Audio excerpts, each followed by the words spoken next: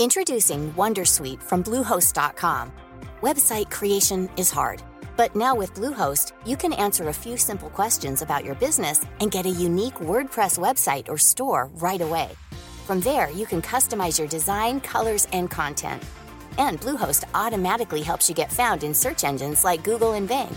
From step-by-step guidance to suggested plugins, Bluehost makes WordPress wonderful for everyone. Go to bluehost.com/wondersuite. He kōna ipurangi tēnei nā te reo irirangi o Aotearoa.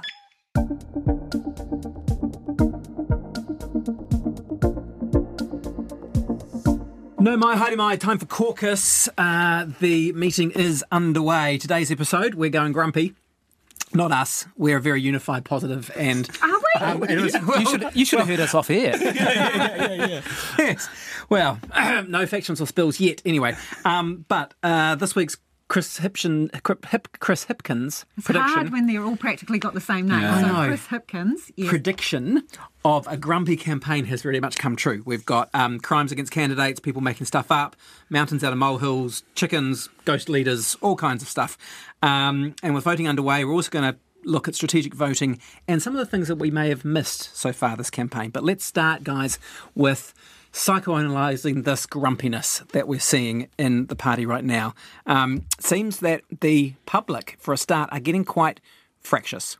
To the people who raided my house, who came into my house and threatened me, to the people who came and vandalised my fence, don't be scared, because the kohanga reo generation are here and we have a huge movement and a huge wave of us coming through. I am not scared and I am not fearful. Maipi Clark from the Māori Party there. That was your debate, Julian, that you were hosting. Quite a revelation, the crimes that she's been facing. Yeah, so we crimes. got a text at 6 o'clock from her father, who's a good mate of mine, Paul Takamaipi, former reporter, who said, look, we're at the police station, we might not get there till 7:30, debate starts at 8. And I immediately said, is everything okay? And he said, Hana Rawhiti's house got raided again. I went, what? Again? And then he said, look, I'll tell you all about it when we get there. When she gets in and she's, just done a report to the police, she's obviously quite emotional. And I said, your father said you got raided again. She goes, oh, yeah, it's the third time in the last couple of weeks. And she talked about what happened. And she said it was a ram raid. Certainly someone had been in the house. There was a bit of ransacking. Someone had done a bit of stuff with their fence and all that kind of thing. And we've seen since then, of course, a trespass. As well. Supposedly they followed this person who came into the house, actually, and got busted by someone who was there. So they put someone in the house whenever Hana Rawhiti's not there. It's in Huntly. And when she's on the campaign trail, if I no member stays in the house, they've also got CTV cameras. And so John Tamihere has said that they've got footage of this guy. They followed him to his house. He's got National Party hoardings. That's the accusation that John has said, and he's made the police report. She's 20 years old. She turns 21 in a few days, actually. She had her 21st earlier, and I gate crashed it just to bring some levity to proceedings. But anyway, she is a fairly strong individual. She's named, actually, after the lady who presented the Māori language petition to Parliament. So she's not fearful. However, you can see this has had a major impact on her. During the debate, Nanaia Mahuta went up to her and held her by the shoulders and just said, are you okay? And she said, no, I'm all good, auntie, because, they're related through her father. And Nanaia said, I know what you're going through. Just kaka. And looked after her through that debate, and they actually found support in each other, which is great. But this is not the only time I've heard this. I was talking to Willow Jean Prime. There are 5 people who follow her everywhere she goes. And every time she gets out of the car, they're giving it to her. Both barrels. There's others that I've heard Debbie Ngāti Packer said the same thing happened to her, signs and people approaching her on the campaign trail because she's the co-leader, not that she's the Te Tai Hauāuru electorate candidate. Is there something here, though, guys? I mean, we've been around a lot of campaigns. Home invasions is one thing, but signs, people following you around, is that normal? Where's the line here between what is robust and relatively normal and what's going on now? Yeah, well, what Julian has described is obviously well over the line. Yeah. It is despicable behaviour.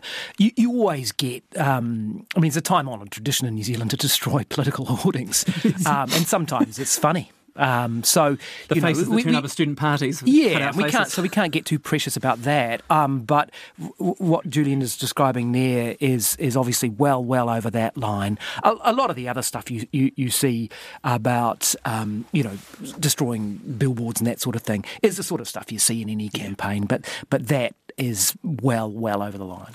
It's way over the line. And obviously we heard from a Labour MP who said she was slapped about the face as well. Angela Roberts. And that the guy grabbed her by the shoulders and gave her a shake. I mean, and if this day and age you do not realise that you do not touch people in that way without permission, you don't lay hands on people like that, and that is more than just a sort of, how you doing, Tim, I'm tapping you on the shoulder. That's aggression. Yeah. It's utterly inappropriate. And what you saw there is utterly inappropriate, that she is having to tolerate or go through that. But I'll tell you what, I just want to say, that was so powerful. That to me sort of harked back to those, that passive resistance civil rights campaigning where you say, don't be scared. Yeah.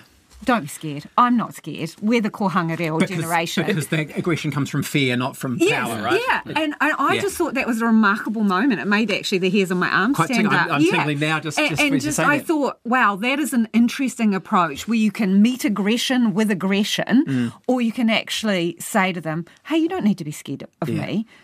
And look, it's fair to say, and it's probably important to say, that prompted a whole bunch of other claims from across the spectrum. And we heard from Chris Bishop. The behaviour that our candidates have experienced on the campaign trail has been disgraceful. There's been death threats. There's been people having to move house. They've had one of our candidates has had a headhunters member filming them when they're out for dinner, sharing it with their followers on social media with an abusive and intimidating message.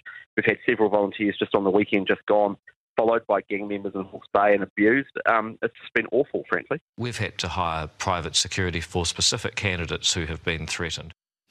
So it's across the spectrum. We were talking about this earlier in the week, Guy.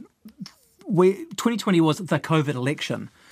But this is still a little bit of COVID election. It's the Pandemic Strikes Back, the sequel, right? Well, it is, and that may well be one of the factors which has led to this grumpiness. I mean, obviously we saw a rise in conspiracy theories, a rise in, attacking politicians and just a rise in mental health issues. And that was probably one of the factors.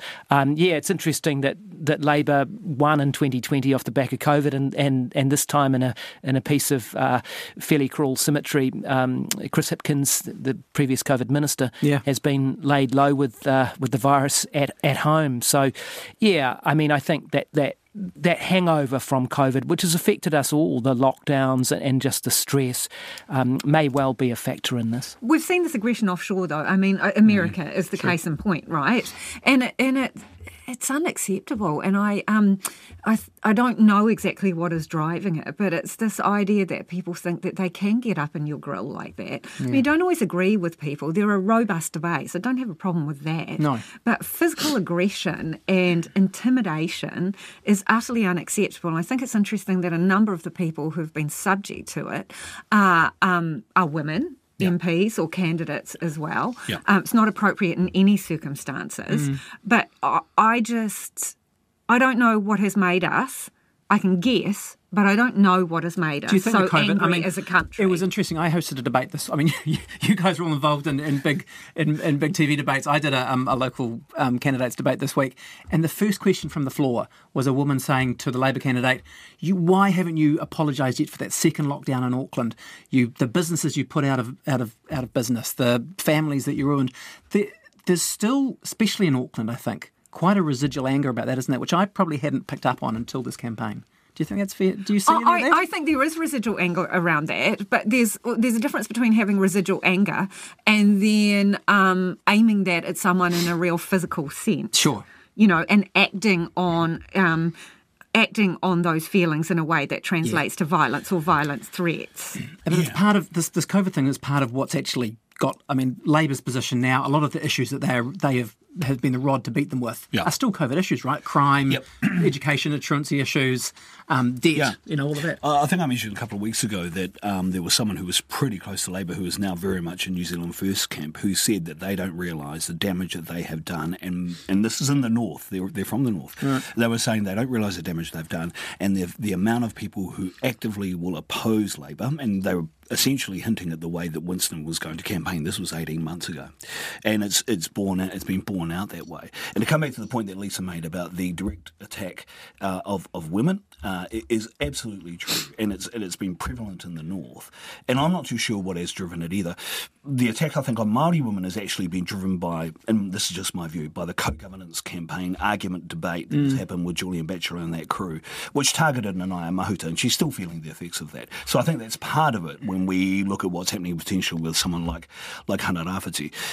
You're right, I think a lot of this is residue of what's happening overseas.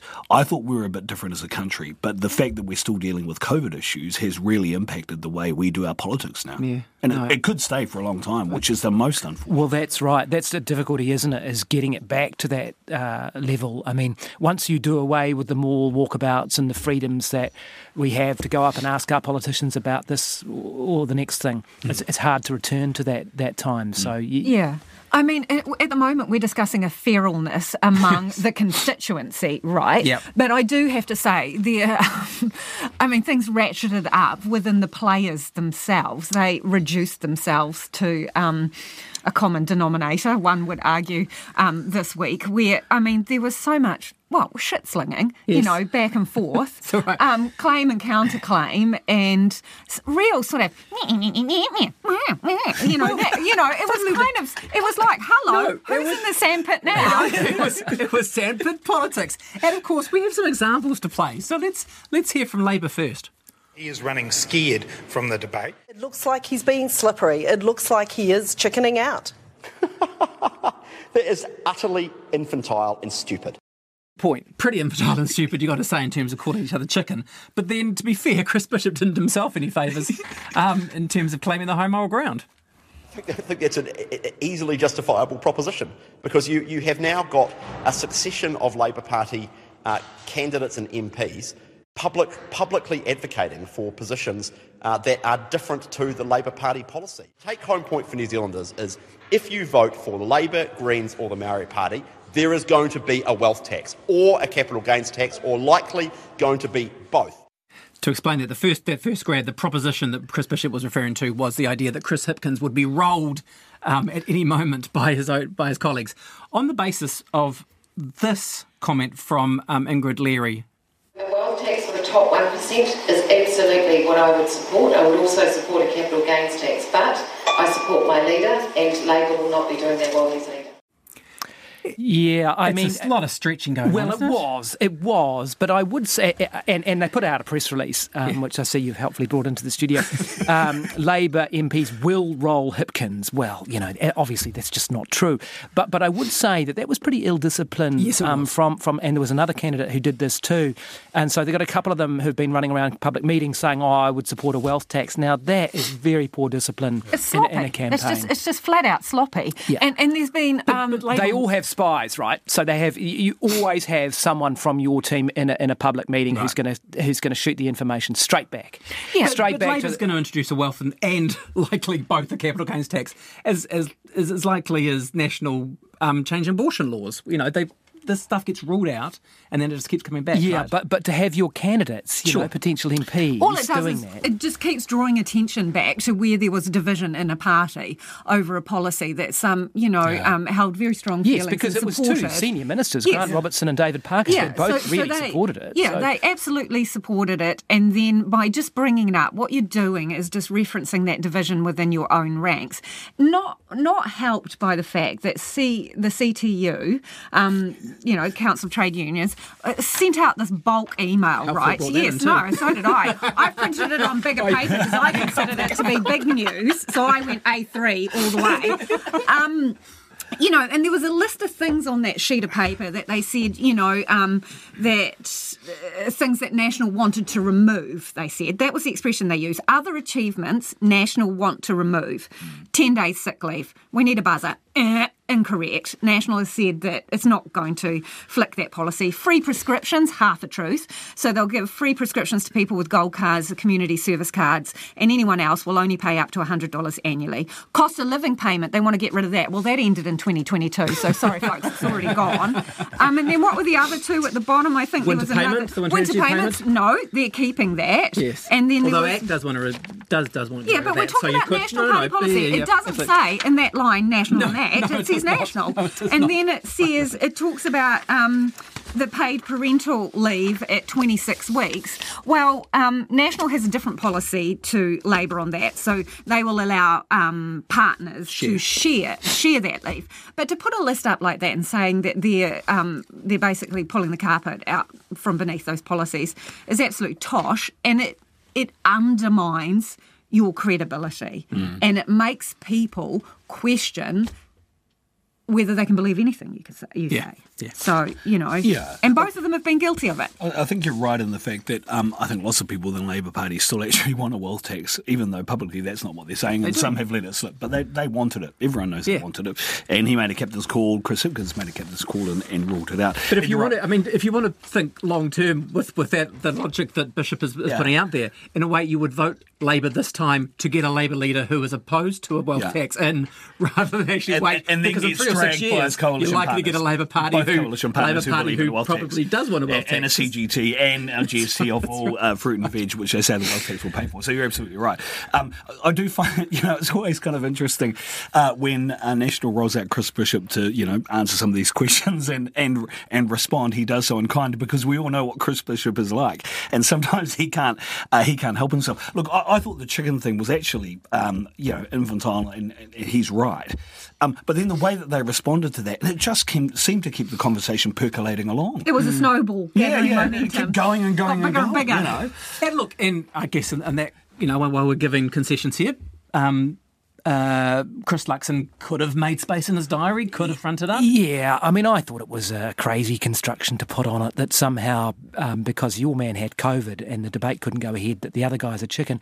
And people should know that in Parliament, for as long as I've been covering it for many years, on a Thursday on question time, the Prime Minister's never there, right? Yeah. They're always travelling around the country. The Leader of the Opposition is never there. It's always chief to chief, every time. Yeah. So the idea that then Luxon would somehow debate someone else from Labor, that's never going to happen. It's considered mana diminishing. Well, it is, and you can understand that because you can't really win in that situation, can you? Right. Because if you win the debate, you've only beaten a number 3 or whatever, and if you lose it, then, oh my God, you've lost to the number 3. The apprentice beat you. So, rightly or wrongly, that's always kind of been the tradition or the kaupapa really in Parliament, even right down to question time. So I just thought it was a silly and there's no strategic interest in Luxon turning up to another debate where you're 10 points ahead, you're looking pretty comfortable. That's right. And less than 2 weeks out, it's a busy time, right? I know they've got the TVZ leaders debate next Thursday, and there'll be a poll there. But so he would have to do some manoeuvring around. But you're absolutely right. There's nothing on him to be able to turn up to a debate. There's nothing in it for him. If he'd pulled out of the TVNZ leaders, exactly. that would be worthy of a chicken suit. But you raise a point about Chris Hipkins with COVID, though. You remember when Anthony Albanese got COVID, and he wasn't having the best of campaigns at the time that he got COVID. It actually helped him in the end. Scott Morrison, I almost called him Scotty, sorry bro. Scott Morrison ended up not doing himself a great service at the time that Albanese was out of action. Now, I'm not trying to draw the two together and say that there will be suddenly a great positive impact for Hipkins because he's got COVID and he's off the campaign trail for 5 days. But his latest public performance was that TV3 debate, which generally speaking everyone said he won. He's got COVID, he's laid down. Maybe the perception in the public mind is, he's done okay actually, we might give this guy another go. We haven't heard anything else, he hasn't blurred his copybook. In the meantime, everyone else is slinging all over the place and Luxon's been drawn into it. Well, the poll certainly hasn't given him that. There's been a poll this week, Labour's stagnant, but National was also stagnant in that poll. And Winston Peters and New Zealand First are again sitting above the threshold, which is what, as we know, National has been begging the public not to give them. And so this is in the context of, is this an act of desperation and grumpiness by National, or is it a clever strategic move? We got a visit from an old friend this week. Uncertainty means no action to fix the economy and lower your cost of living. The economic situation isn't dissimilar to 2008, when my government came in and guided New Zealand through the global financial crisis. We could only take decisive action because there was a clear result on election night and a strong mandate to get things done. And for those of you who weren't watching on video, he was wearing a National sort of light blue golf shirt, really, wasn't he? Looked like a Lacoste. A Lacoste. He looked like he just wandered in off the golf course to give that statement. So how do you read that play? It's very much a please Winston go away play. It really is, and I think it's pretty fascinating, and I think it represents a mop-up from a strategic error from Luxon earlier on.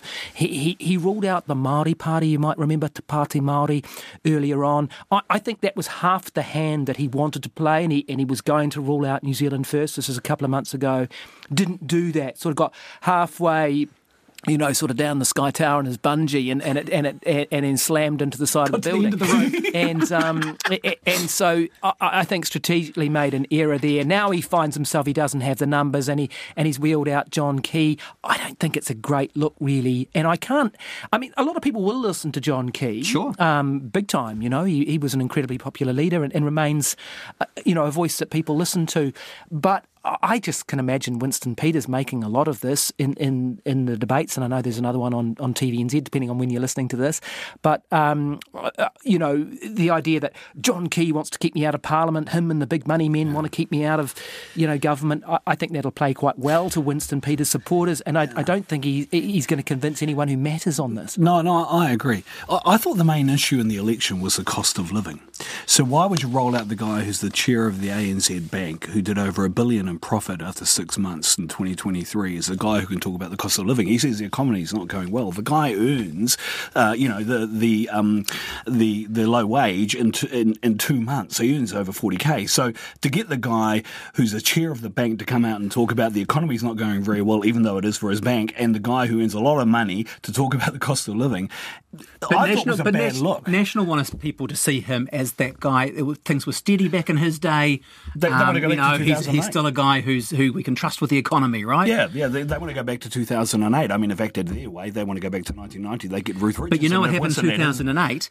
Nationals prepared to go with the Māori Party then, right? And to pick up on Guy's point, with the current polls at the moment, they could choose Te Pāti Māori over New Zealand First and still get a majority, right? And Key could have done that, but Luxon won't. I don't think that anyone who's voting for New Zealand First is under any illusions about what they're doing. This message is supposed to say, well, look, hey, you don't know what you're doing here. If you vote for New Zealand First, you might put a spanner in the works. The people who vote for New Zealand First want the spanner in the works. Yeah. That's how they see him. Yeah. So they know exactly what they're doing. Well, and it's the others who are undecided, the supposedly squeezed middle. It'd be my view alone. If you're part of the squeezed middle, do you want to hear from the guy who talks like that, the guy who's doing well out of the economy, when you're not, to get you to vote against Winston Peters and go for National? I don't think that's going to work. I don't think they're talking to those voters. They're talking to the National voters who might think they're going to have a little bit of a flutter on the table, right? Yeah. Who normally give them 2 ticks and might have thought, hey, I'll spread it round a little bit. Those are the people that they're talking to. I think they're trying to shore up their base, and that middle section that we've talked about before, the ones that swung between voting for John Key and other people, which is why you would roll John Key out, right? Yeah. And to shore up that, because what we do know statistically, National voters, people who support National, are the most likely to give both their votes to the same party.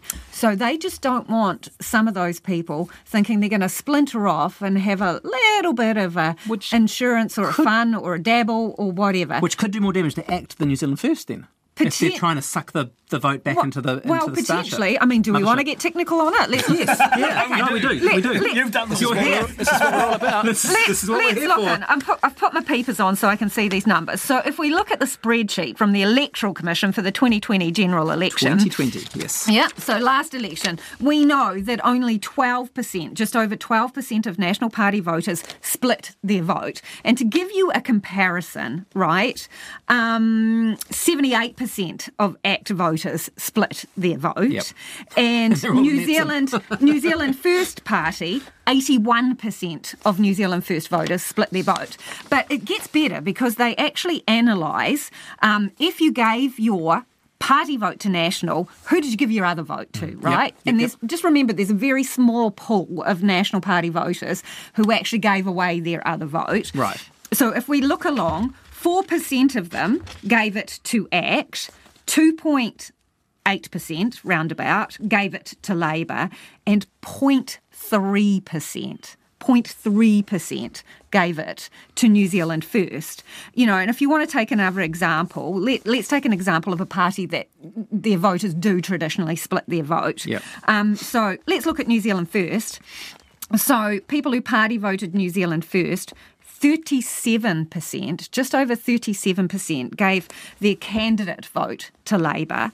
22%, interestingly, gave it to the National Party. Yet you have a leader of New Zealand First saying that his preference is to form a coalition with a party that fewer people who support him voted. But that was 2020. That's 2020. Peak of the red wave. Right? Peak of the red wave. So do we want to look at 2017 then, just to give you a comparison? It's interesting. Let's do that. But I make the point that I'm guessing National think that they are potentially losing more this time to New Zealand First than they would have at the peak of the red wave. Even at 2017's election, more New Zealand First when it was close, voters, when National got the largest portion of the vote, remember? So, New Zealand First voters, even at the 2017 election, more of them split their vote in favour of National, in favour of Labour than they did for National. So 23.89%, so let's round it up, 24% gave a vote to Labour and only approximately 22% voted for National. So even, if you take those two elections, what that tells us is that in both of those elections, the people that party voted for New Zealand First were more likely to give their candidate vote to Labour. They have a closer affiliation to Labour than they did to National. Their leader, however, New Zealand First has, ruled Labour out. Spurned Labour. So is the scenario then that those parties could still vote for, say, New Zealand First or ACT or whatever it might be for their party vote, but then give their candidate vote to National, which means that National could end up with a greater proportion of electorate MPs than the party vote they get, because it feels like they're stagnated at what it is, 36 and a bit. They may end up with more electorate MPs than party representation they get in overhand. Which is a disaster for Labour, because they lose a lot of those Labour MPs in their seats. That's right. And their list is, if their party vote is so low, then they lose them off the list as well and they get gutted. The other thing about National is saying that, and sort of like the shotgun video from Christopher Luxon saying, if I'm made to do this, I will. It's a shotgun wedding, isn't it? I'll pick up. Yes, it is. The groom, the reluctant groom here. And the father of the bride is that 6% of New Zealand First voters. Well, so if you listen to that video where he says he'll only do it if he needs to, right? He'll only do it if he has to, if he's forced to, because he doesn't want to make people suffer through another election. He's going to do the right thing and call Winston Peters. And if that's his only option, well, this week another option presented itself in Ireland. Yes, right? it did. Let's hear from Raf Manji. It's Winston or Raf. Who do you want to deal with? I'm going to win Ireland anyway. But I think from an insurance perspective, it makes a lot of sense. And I think people need and want a new party in Parliament. You wouldn't stand aside in order to keep Winston out of Parliament? No, look, we're doing a really good ground campaign. We've got a lot of support and we're going to continue to work hard up to the 14th. I think it's probably a lack of strategic thinking, not just about this election, but about future elections. I think that's right. It is a lack, and we talked about it before. I think strategically they haven't thought enough about how they were going to form a government. They've put all their eggs in the National Act basket and haven't thought about any of these other opportunities, don't seem to have built bridges with Te Pāti Māori or the Greens in any form. And I know that's hard but for them to do, but haven't looked at top and now are falling short on the numbers. And to go back to the Winston point too, I mean, it makes it very, very difficult, doesn't it, if they have to call him, because they've said we really don't want you and we've warned you not to. So to have to make that call is going to be pretty difficult. It's a fickle electorate, who forces that kind of government into, the major party to do something they have so clearly said they don't want to do. Well, I think the interesting thing with TOP is that in the latest poll, they were up, right? So 2%. So if Raf Manji got an electorate, then 2 or 3 MPs, wouldn't it? Depending on how the cake is cut up, he potentially brings in a couple of mates, right? Which would be enough. Using these polls, using the existing polls, which could change. And it could be enough of an insurance policy as well. Like, you got an heir and a spare in that scenario. Yeah, he'll give confidence in supply. He'll sit in the middle, but he'll give confidence in supply. And those discussions needed to have happened months ago. Yeah, you're right. and they didn't. But the other thing is, remember that please. Raf, when he stood against Jerry Brownlee. So he's very much an anti-national movement when he first stood as an independent in 2014, I think it was 2017 for Ireland, stood in Ireland and missed out. He's very clearly said that, and I think he's hinted that he'll work and he'll give confidence in Supply National, but he'll sit in the middle. So that's kind of what you want, isn't it? You want someone who's pretty sound. Well, you've got to say that, I mean, Christopher Luxon, we should say for the record, has, responded to Ralph Manchin and said, nah, ruled out, not happening. But you're right, if it had thought through months ago and you look at the scenario we've got now, if you're national and you want a secure and stable government... It's what MMP is about, isn't it? Right? So, you've got these small... It is in Europe. Has it been quite the same here? Well, do we need to grow up then? Well, I think we do because of that. Because seriously, I mean, if you were in Europe looking at those poll numbers that I'm sure Lisa's brought into the studio, you'd say, "Oh, this is a national Green government." Yeah, and because that's what Germany did. I mean, Joschka Fischer of the Greens in Germany was foreign minister for a long time, supporting Conservative government. I mean, in a genuine MMP, practicing it in a genuine way, that's the kind of thing that you would look at. Yeah. We don't do that in New Zealand. No, we don't. And the National Party is saying no thanks to Te Pāti Māori, right? And saying that this is different Te Pāti Māori to the one that John Key's government worked with. But I mean, if you look back to John Key's terms, he had a significant number of players in there with him on confidence and supply arrangements. More than he needed, so he could play them off. Yes, he more did. Than any. And if you look at it, he built those relationships up. You might remember he said well before that election that his favourite MP, because you know how they always ask you, who's the MP on the other side you admire most? He said the best MP in the Parliament is Peter Sharples. So he spent the time building those relationships up earlier than he needed them, and that's what you need to do. And he brought them in before he needed them, even in government in these arrangements. And they all had different, confidence and supply, and then true coalition, agreements, etc. And it's at that point that obviously the parties go in and they lay out what they're prepared to. I mean, how many dead rats are they prepared to swallow in order to get something? And Te Pāti Māori got significant support for whānau order. Through that arrangement. They got a commitment that the Māori seats would not be jettisoned without... Yeah, and they rolled over the seabed and foreshore legislation most prominently. I mean, that was massive. Everybody sticks their line in the sand beforehand, but when you get down to the nitty-gritty and around the table, you can, and history shows us, reach an agreement that you are all prepared. Miracles can happen. Sorry, his policy's baked in though. Yeah, I mean, he's gone so hard on anti-co-governance and Māori Health Authority, which are real, they're stable policies for the Māori Party and actually for most of the parties on the left, but particularly the Māori Party. It's gone too far. And he can't pull that. And he's ruled them out. He's ruled them out. And it's not wrong that it is a different Pāti Māori, right? There is a very different... They are different. But I think all of this comes down to what we're talking about now, and also rolling out John Key in the golf shirt, is that National have just fallen short. And Luxon has campaigned pretty well in his meet and greets and things, but to pull up in the sort of, high mid-30s is just not enough. Yeah. No. And that's their problem. I mean, they really needed to be, and I thought they would be, in the late 30s, early 40s at this point, and they've plateaued. And so we're back at that. We're back at that 1996, 2002 election era where the major parties are getting 63% of the total vote. So Loyal's still getting 1%. Why, I don't know, but they're still getting 1%. Is that the tax? That's the tax rate. Legalised cannabis is getting 1%. New Zealand, Whangaro's new party, is getting 1%. And of course, you've got Top on 2% as well. So lots of people are staying loyal to those parties, which they know they've got no hope of. I mean, even Top, no hope of getting a parliament, and yet they're still voting for those kind of parties or supporting those kind of parties. To come back to just quickly on strategic voting, I think what we'll see in the Māori electorates is real strategic voting, because, and Labour made the call, Nanaia Mahuta, not on the list, Kusha Taingaring, not on the list, Raipeke Mason, not on the list. I think you see you'll see Māori voters go, we're going to push for the candidates in Labour, and we're going to give party support to the Māori Party to make sure they get over 3%. Yep. And I know in those polls they're only on 2%. I actually think there's underrepresentation of Māori voters in there anyway. But to get over 3%, so you get someone like Hana Rāwhiti, Maipi Clark, and I think you'll see a lot more strategic voting in those. So that's interesting. Does that take us back to the original point about grumpiness, right?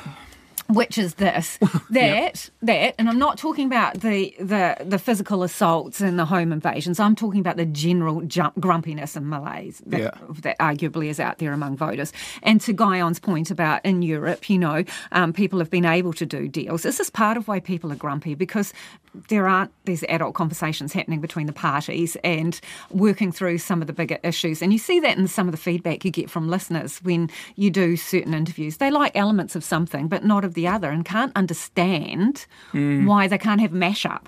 Yeah, my 14-year-old keeps asking about when we're going to have a grand coalition in this country, right? Why? Given how similar National and Labour are in this campaign, doesn't it make sense? But the answer to that, of course, is the damage that you do to your base over the next 2 terms. But you're right. People are looking for, I think, I'm not necessarily getting a lot of answers out of this. But the other grumpiness that comes into, we come back to pick up on Guyon's point, is the grumpiness of Winston Peters at the end of this, when he has been attacked so relentlessly by someone he then has to go into a coalition negotiation with. That's going to make for incredibly complicated and difficult coalition talks, especially when you've got ACT on the other side, who, I was talking to David Seymour this week, he's still confident he will hold above 10% throughout, even though he looks like he's starting to slide a little bit. And he will say that that's at least a quarter of the government, so he wants a quarter of the deals. It's his Eminem moment, right? You only get one shot. Do not miss your chance to blow. Opportunity comes once in a lifetime. ACT is going to go. That's going to be some incredible coalition talks, right? What is it? More than 8 weeks? More than 8 weeks. That's the record so far. And I mean, are we all going to be at the end Did that account the week that he went fishing? Well, that's what I was going to say. Are we all going to be at the end of the wharf waving him off as he goes out on his boat? On the boat. Well, send him and David out on a boat. It's just sort of not all may come back. But the thing it's like a Godspeed from the Godfather. What you have just highlighted is also what National is playing on in terms of a fear factor, because there was a companion ad that went with the John Key video, and the sort of headline on it was Imagine, and then it listed a bunch of things. 8 weeks of coalition talks, no clear election result or outcome, nothing gets done, don't risk the uncertainty. Which all begs the question, why didn't he rule him out? Yeah. If you feel that strongly about it, why didn't you do that well earlier? And it was supposed to be later. Because that's what John Key did. Bungee jump. Yeah, that's what Key did in 2008. And they had to pull him out off the golf course this time and to roll him out on a social media campaign. When he was in charge in 2008. It was Labour who was supposed to be going negative in the last week of the campaign to try and get their numbers up. And so you've got the two major parties with failed bungee jumps hanging off. We talked about that earlier, about not ruling him out, because we thought it was a shrewd political decision because we didn't think Winston was going to get to 5%. And I know I asked us all about this 4 weeks ago and we weren't prepared to say. And I think we can say, because he didn't want him to get to 5%, and now he's there. He's doing a mad rush to try and convince the electorate. That's right. It's probably too late.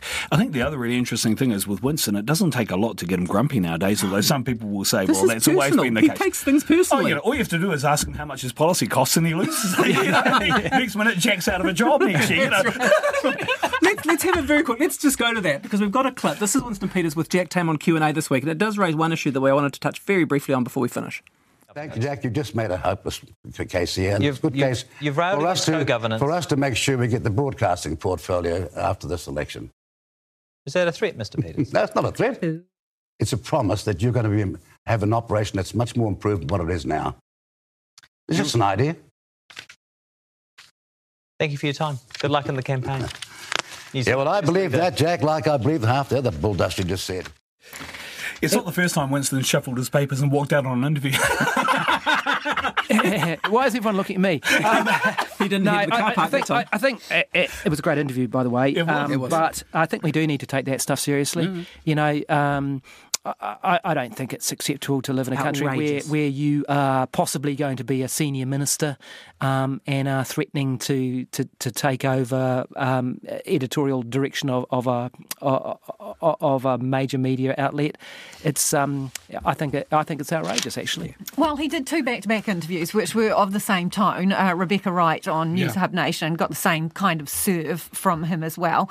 Very bombastic out of the gate, not wanting to provide any information when he was challenged around race baiting. You know, he rose up like a python as well. On that point about the media, interestingly enough, may he have an ally in Christopher Luxon, in Christopher Luxon making comments about the journalism fund this week, saying, you know, he wouldn't have... The former journalism fund that has now been spent on but the whole point is, hey, dude, that's no more anyway. No, the money has already been spent. He was acting like it was still there, but he was asked by a person in the crowd what he felt about, you know, media organisations in essence getting state funding, and did it muddy the water? And he seemed to be saying, yes, it does.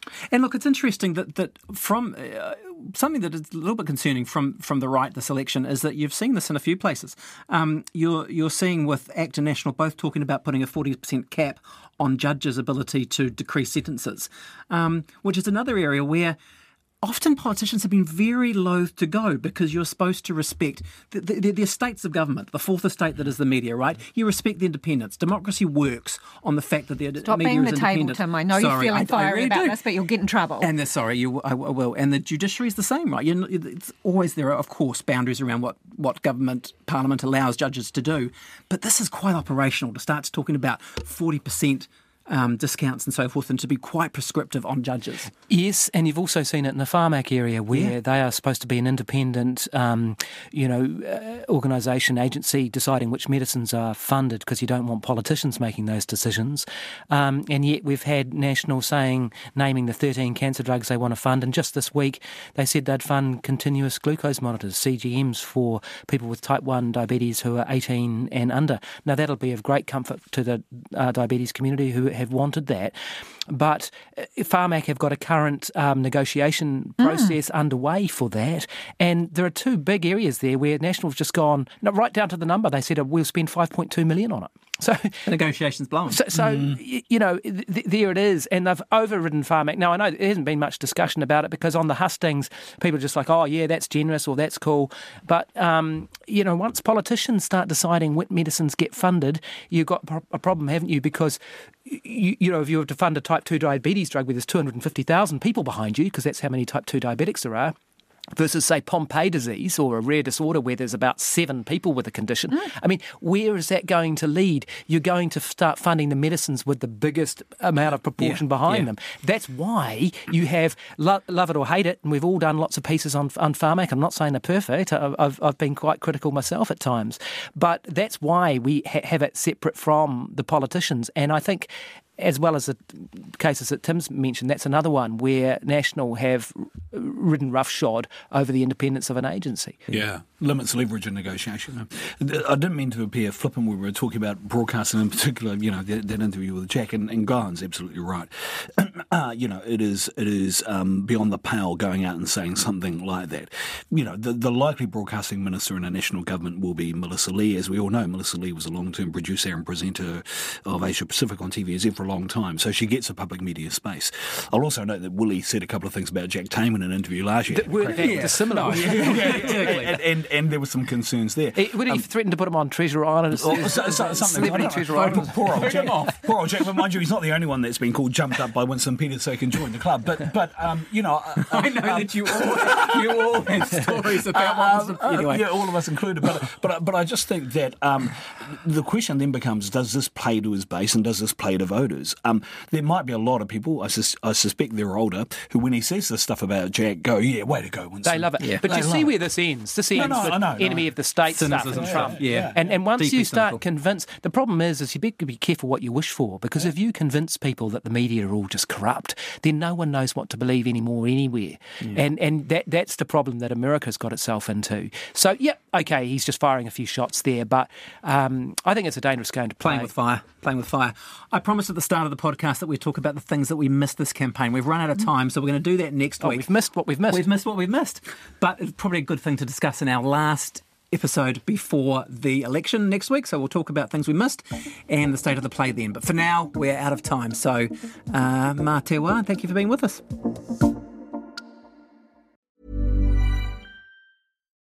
Botox Cosmetic, out of botulinum toxin A, FDA approved for over 20 years. So, talk to your specialist to see if Botox Cosmetic is right for you.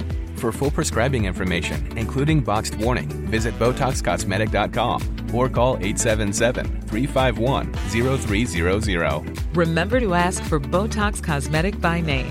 To see for yourself and learn more, visit BotoxCosmetic.com. That's BotoxCosmetic.com.